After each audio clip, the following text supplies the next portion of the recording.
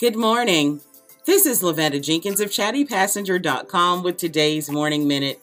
Inspiration to start your day in under a minute. Today's positive thought says, it doesn't matter what's been written in your story so far. It's how you fill up the rest of the pages that counts. I want you to know that yes, you could have come from humble beginnings. Yes, you could have even been homeless at a time. Yes, you may have done some things that were pretty bad in your past. But it's where you go from here, this very moment, that counts. It's what you do from today on with the rest of your life that is going to set your legacy.